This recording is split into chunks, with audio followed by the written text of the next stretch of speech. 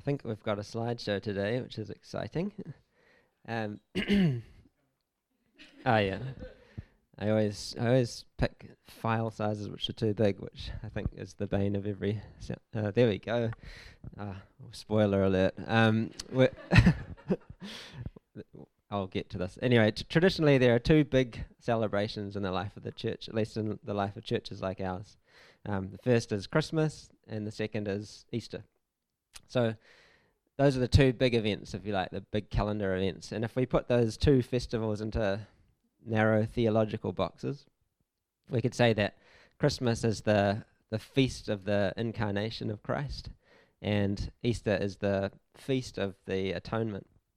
And in some sense, both of these celebrations, these two celebrations, are ways to help us remember God's reconciling work in history, like we were talking about last week.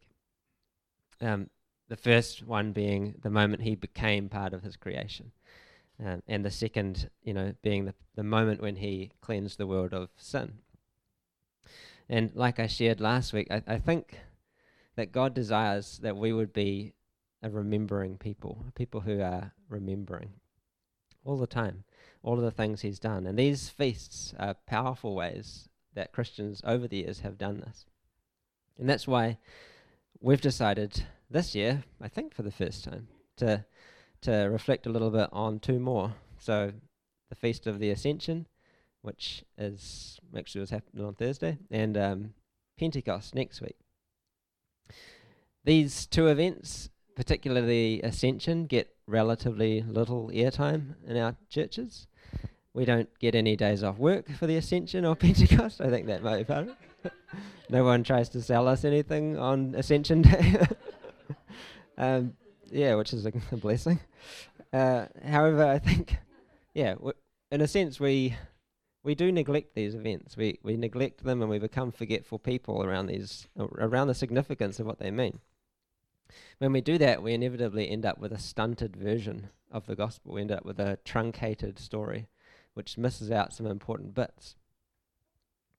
As Cherith Nordling puts it in a great quote, she says, as surely as the ascended Jesus disappeared from the disciples' sight, his ascension has disappeared from much of the church's vision and identity. Without our eyes set on our exalted King, we look to fill the void with our best efforts and self-projections. Though our language in worship and creed speaks of Jesus as King and Lord, ascended into heaven and seated at the right hand of the Father, we're not too sure how to speak about what he's doing and why it matters. When he drops out of sight, so too do the radical implications of his ongoing life for and with us. So, I think probably for most of us, last Thursday or this Thursday passed without any real thoughts about the Ascension. Yet it marked 40 days since Easter Sunday, last Thursday, and thus it's Ascension Day. And it's, in a sense, it's not surprising that we've forgotten it, I think. It's a really strange story. It's a very odd story. It's probably one of the strangest moments in the whole New Testament, I'd say. We may sort of wonder why Luke chose to close his gospel with this weird story of Jesus levitating up into the clouds. I guess for us moderns, it feels a little bit embarrassing or something like that, perhaps. I don't know. It seems to also break from the kind of, I guess, the realism of the Gospels. It all of a sudden feels a little bit fantastical.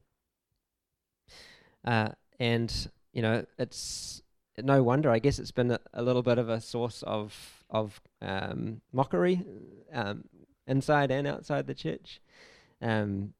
This idea that, I think it was Yuri, I can't remember his last name, but the first person into space, supposedly, I don't think he ever did, but said, there's no God up here.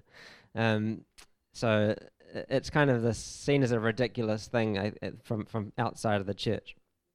And yet, the Ascension is this unavoidable reality. It's not only unavoidable in terms of its place in Scripture, but can you all read that? No, that's right. It's right there in the heart of our creeds, the Nicene Creed, the Apostles' Creed, and the Athanasian Creed. He ascended into heaven and is seated at the right hand of the Father. It's right there throughout all of it. So, given that these creeds were formed by the early church as a way of basically distilling the essence of the gospel, so that we would not forget, I think we can conclude that this is something Christians ought to think about, ought to meditate on, ought to consider, ought to believe. And it's an important part of Jesus' story, and it's an important part of our story, whatever our thoughts or feelings about it. So this morning I want to get a bit theological with you all, and talk about the ascension and explain how the ascension explains what Jesus is doing now and why that matters. So to begin, we'll start with Luke's account. He actually tells us about the ascension twice. So he tells it at the end of his gospel, and then he repeats the story again at the beginning of Acts. Maybe there's something to that, I'm not sure. Anyway, in Luke he says, "Then he, Jesus, led them, the disciples, out as far as Bethany, and lifting up his hands he blessed them. While he was blessing them, he withdrew from them and was carried up into heaven. And they worshipped him and returned to Jerusalem with great joy, and they were continually in the temple blessing God." And then, so that's the end of Luke's gospel, and then we turn to the start, and I won't read the whole thing, but basically Luke says, in the first volume I talked about all that Jesus did up until the point that he ascended. And then he says, so while staying with them, he ordered his disciples not to leave Jerusalem, but to wait there for the promise of the Father. "This," he said, "is what you have heard from me, for John baptized with water, but you'll be baptized with the Holy Spirit not many days from now." And I think Liz next week will talk a little bit more about that. "So when they'd come together, they asked him, 'Lord, is this the time when you will restore the kingdom to Israel?' He replied, 'It's not for you to know the times or periods that the Father has set by his own authority, but you'll receive power when the Holy Spirit has come upon you, and you'll be my witnesses in Jerusalem and in all Judea and Samaria and to the ends of the earth.'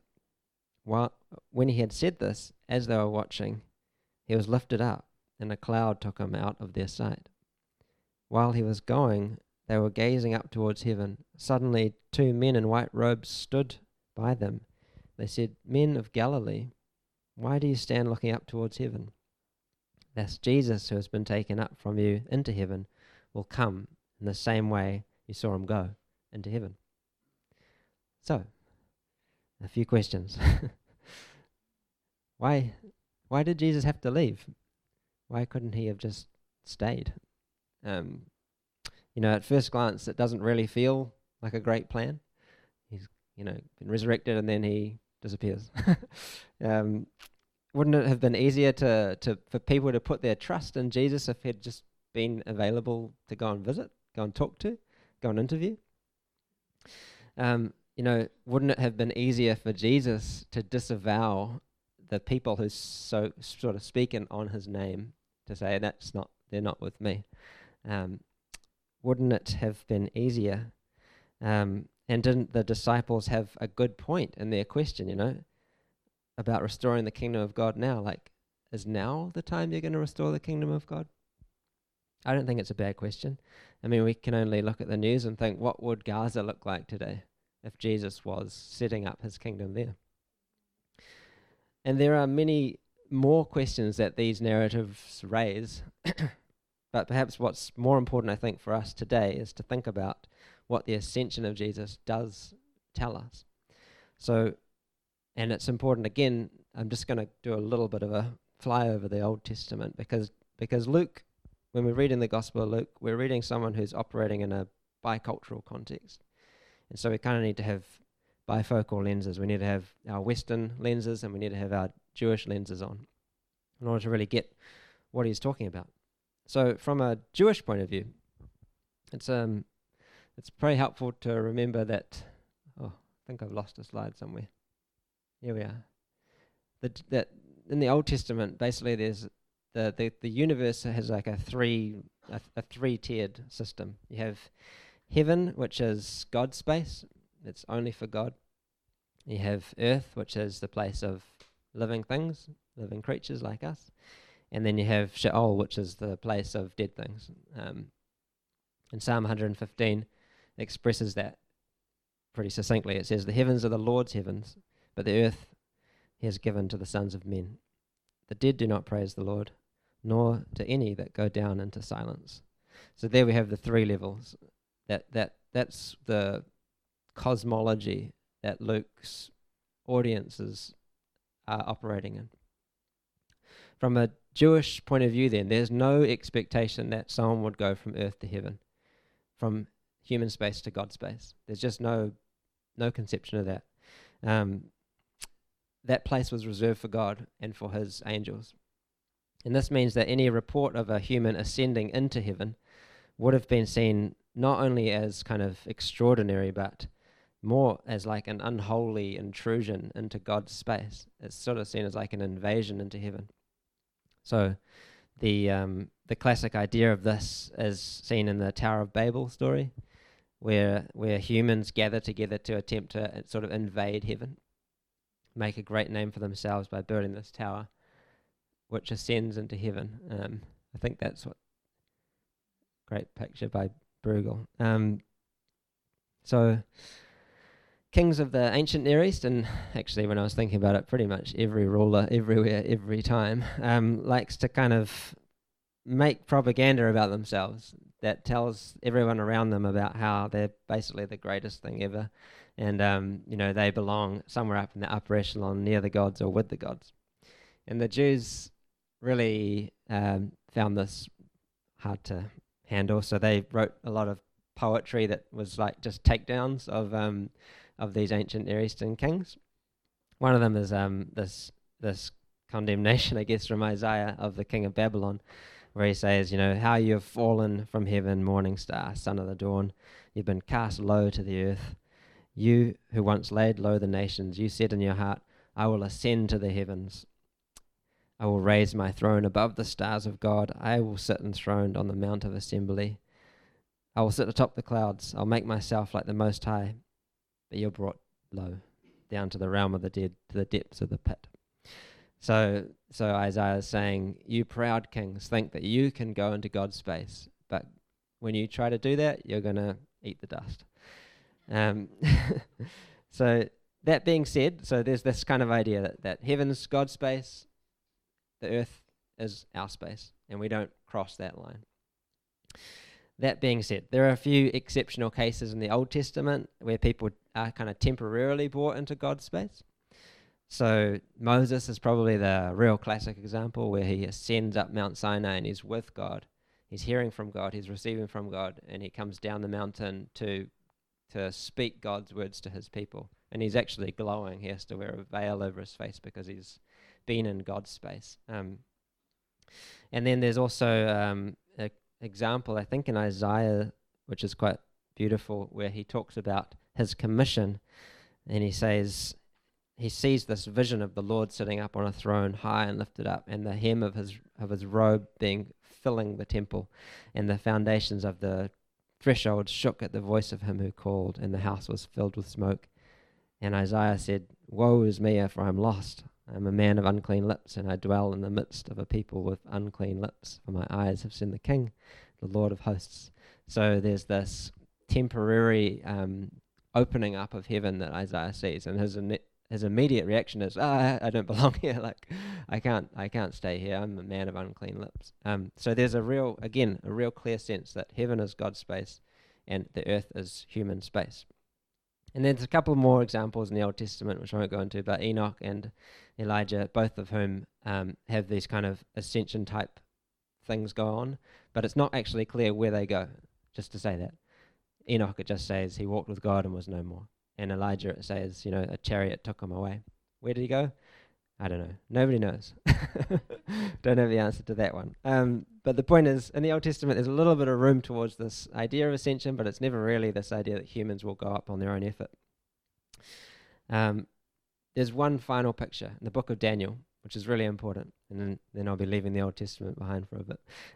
But I think it's really important for us to keep this image from Daniel in mind. It's this very apocalyptic image that he sees in a dream, What he sees are numerous beasts coming out of the sea, one after the other, all these scary, terrifying visions of beasts, and the beasts are attacking God's people and tormenting them. And then finally, God himself steps in to deal with this. And Daniel describes it this way. He says, "As I looked, thrones were set in place, and the Ancient of Days took his seat. His clothing was as white as snow. The hair of his head was white like wool. His throne was flaming with fire, and all the wheels were ablaze. A river of fire was flowing, coming out from before him. Thousands upon thousands attended him. 10,000 times 10,000 stood before him. The court was seated, and the books were opened. And in my vision at night I looked, and there before me was one like a son of man, coming with the clouds of heaven. He approached the Ancient of Days and was led into his presence. He was given authority, glory, and sovereign power. All nations and peoples of every language worshipped him. His dominion is an everlasting dominion that will not pass away, and his kingdom is one that will never be destroyed." So here we see a picture of this figure, one like a son of man, one like a human, who ascends from the earth on clouds up to the Ancient of Days, up into God's space. And he's given something that for this exclusively monotheistic group of people was scandalous. He's given worship. The Son of Man is given worship. So this brings us back to the ascension of Jesus. With all of these images in mind, with all these thoughts, with all this sort of backdrop, this is where Luke was operating. This is the world he was writing in. When we read the story of the ascension without this Old Testament backdrop, it seems like a strange story. We focus on, I think, the wrong details in the story.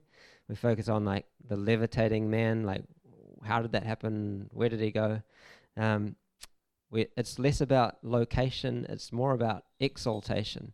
Another way of talking about ascension is to say it's the coronation of Christ, or it's the exaltation, or it's the glorification of Jesus. It's the moment when he receives God's glory and his seal of approval, I guess. All of a sudden, when we think about this, we think about back to these images of the Old Testament, it all starts falling into place, I think. So how does Matthew's gospel end, for instance, with Jesus up on the mountain telling his followers, all authority in heaven and earth has been given to me. So he's quoting Daniel. So too with Mark, in Mark's gospel, where Jesus is being cross-examined by the high priest before the crucifixion. The high priest asks, "Are you the Messiah, the Son of the Blessed One?" And Jesus responds straight out of Daniel, "I am. And you'll see the Son of Man coming on clouds of glory." So Jesus understood his role. He understood who he was in light of this vision of Daniel's. So the ascension is not just this quirky ending to the Gospel of Luke. It's actually, it sits at the very heart of our hope, I think, at the very heart of our story. Jesus, God incarnate, has triumphed over sin and death.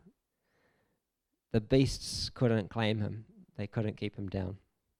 He was raised from death and resurrected as the first taste of God's new creation. And he is exalted to the right hand of the Father. So the implications of this, the so what for us this Sunday morning. They're numerous, but some of them Liz will probably fish out next week when she shares on Pentecost. But before we get to that, the sending of the Spirit and all of that, I want to return to this earlier question I asked. What's Jesus doing right now? Right in this moment, as we're all sitting here in our seats, Jesus is alive. He's doing things. Where is he? What's he doing right now? It's an important question to ask. And it's a funny one because we think, surely that's an obvious question, but it seems a strange one. We're much more inclined to think, what did Jesus do? Or what will Jesus do in the future? What did he do in the past? Important question. The focus, I think, is shown in, I was thinking about this with this, what would Jesus do? I don't know if anyone remembers that phenomenon. You know, everybody ask yourself, I'm in a tricky situation, what would Jesus do? Again, thinking back, it's like, what is Jesus doing? Is a better question there. I don't know if it would sell as many bangles, but yeah. And I guess the other thing is, I don't have a slide for this, but we're either thinking what would Jesus do in a sort of retrospective way, or we're thinking what's going to happen in the future. We're kind of concerned about the future. We're kind of thinking about who's going to be in and who's going to be out, and the sort of, you see that in the kind of left behind stuff. This real anxious experience of waiting for who's going to be in and out, and what's God going to do with the world.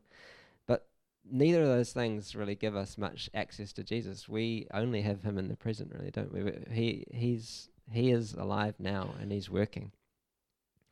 So I guess speaking for myself, I think when I really think about it, it's much more comfortable to relegate Jesus either to the past or the future. It sort of gets me a little bit off the hook in the present. The thought that he's really present to me right now, he's present to each of us right now, is confronting.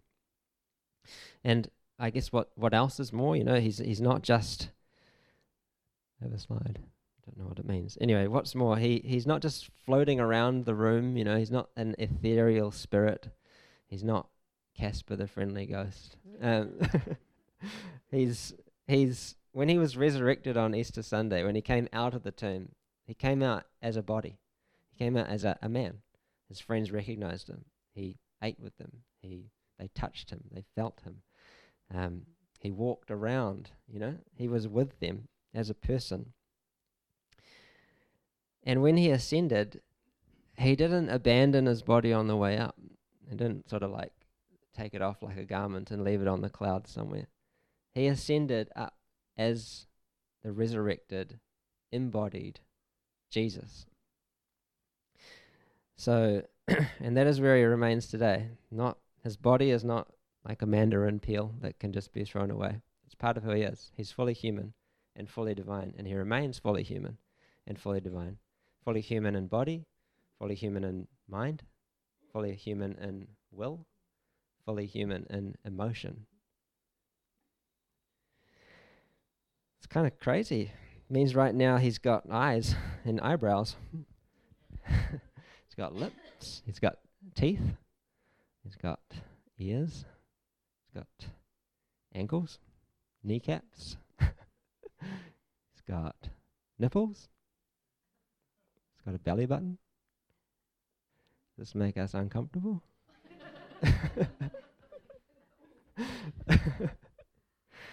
It does make us uncomfortable, doesn't it? And it's funny because why is this the case? Why do we get a bit about this idea that Jesus is a body? He's got a body. He's got all these bits that we have.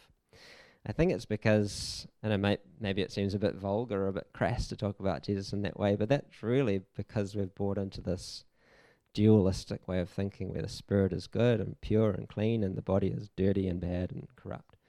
And this lives within us, whether we kind of have read Plato or not. Most of us have never read Plato, but Plato's kind of somehow found its way into our brain. Jesus is human, and the resurrection and the ascension affirm this reality that Jesus remains fully God and fully human.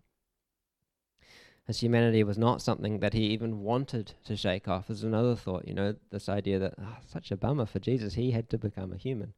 Were they like, did he pull the short straw when the Trinity was discussing, like, no, I'm going to be trapped in a human body for the rest of my life. No, he wants to be human, I think, speaking on his behalf. The incarnation was not a plan B. It was about his presence being among us. It was about him coming to be with us. That was always his heart. It's always been his heart to be with us. So this is an important part of the good news, I think, that we preach as Christians. The yes that God gives to our humanity. The yes and amen that God gives has placed Jesus at the helm of the universe. A human, fully divine, but fully human man is at the helm of the universe. He's our representative, right there at the core of things, one like us. Gregory of Nazianzus, speaking of Jesus' incarnation, said, that which is not assumed cannot be healed, which means basically if there's some part of us which Jesus hasn't assumed, which he hasn't encountered, which he hasn't brought into himself, which he hasn't participated in, then that remains outside of his redemptive work. Jesus has become fully human. He went all the way, he participated in every part of human experience and every part of human life, all the way to death, all the way to the cross. There was nothing held back in the incarnation. So that is what makes him our great high priest, as the author to the Hebrews talks about. He represents us to the Father, and he eliminates the gap that was there between humans and God, between God space and human space. He is the vicarious one, the one who stands between the two spaces. So the ascension, it gives us confidence that we can say that Jesus is representing us to the Father. He's speaking on our behalf. He's our man, He's our man up there. We're out there, wherever heaven, whatever heaven is. The ascension also shapes our proclamation and our demonstration of the gospel in the way that it affirms the universal lordship of Jesus. He's not just King of Israel, he's King of the whole universe now.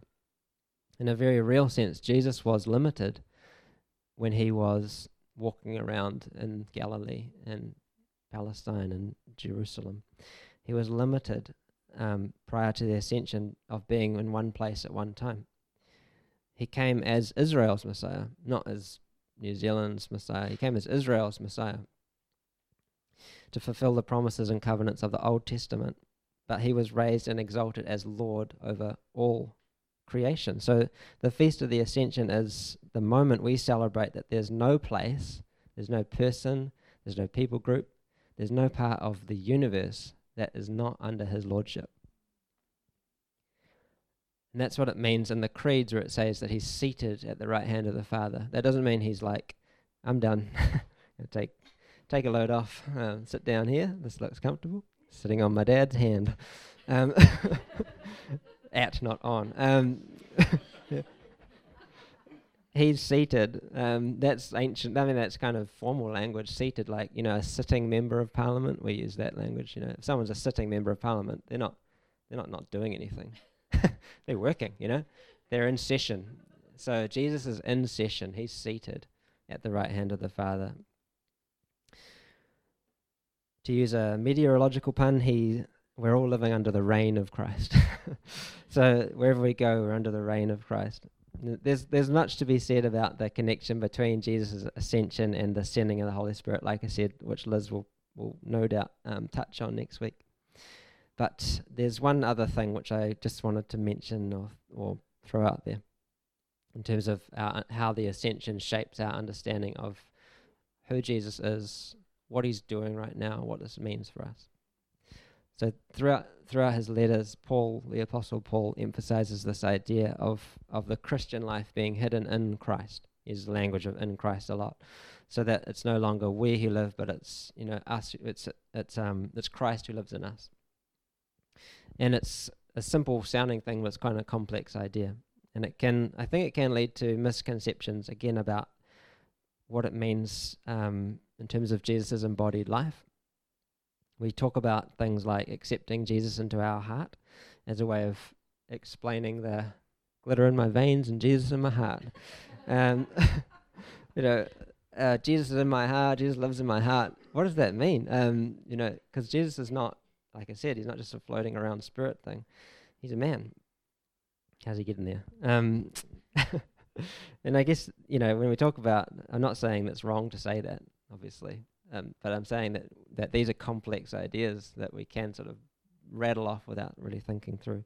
So when Paul talks about being in Christ, what he means is that by the power of the Holy Spirit, we are united with Christ right now. All of us as people, as individuals, but us as a church, we are seated with Christ. The Holy Spirit is the anticipation of that. It's the first down payment. It's the first taste of the age to come. The promise when we'll be completely transformed. And right now we only do experience a little taste of that. We taste the future, but we're still waiting in eager anticipation for that fullness to be realized.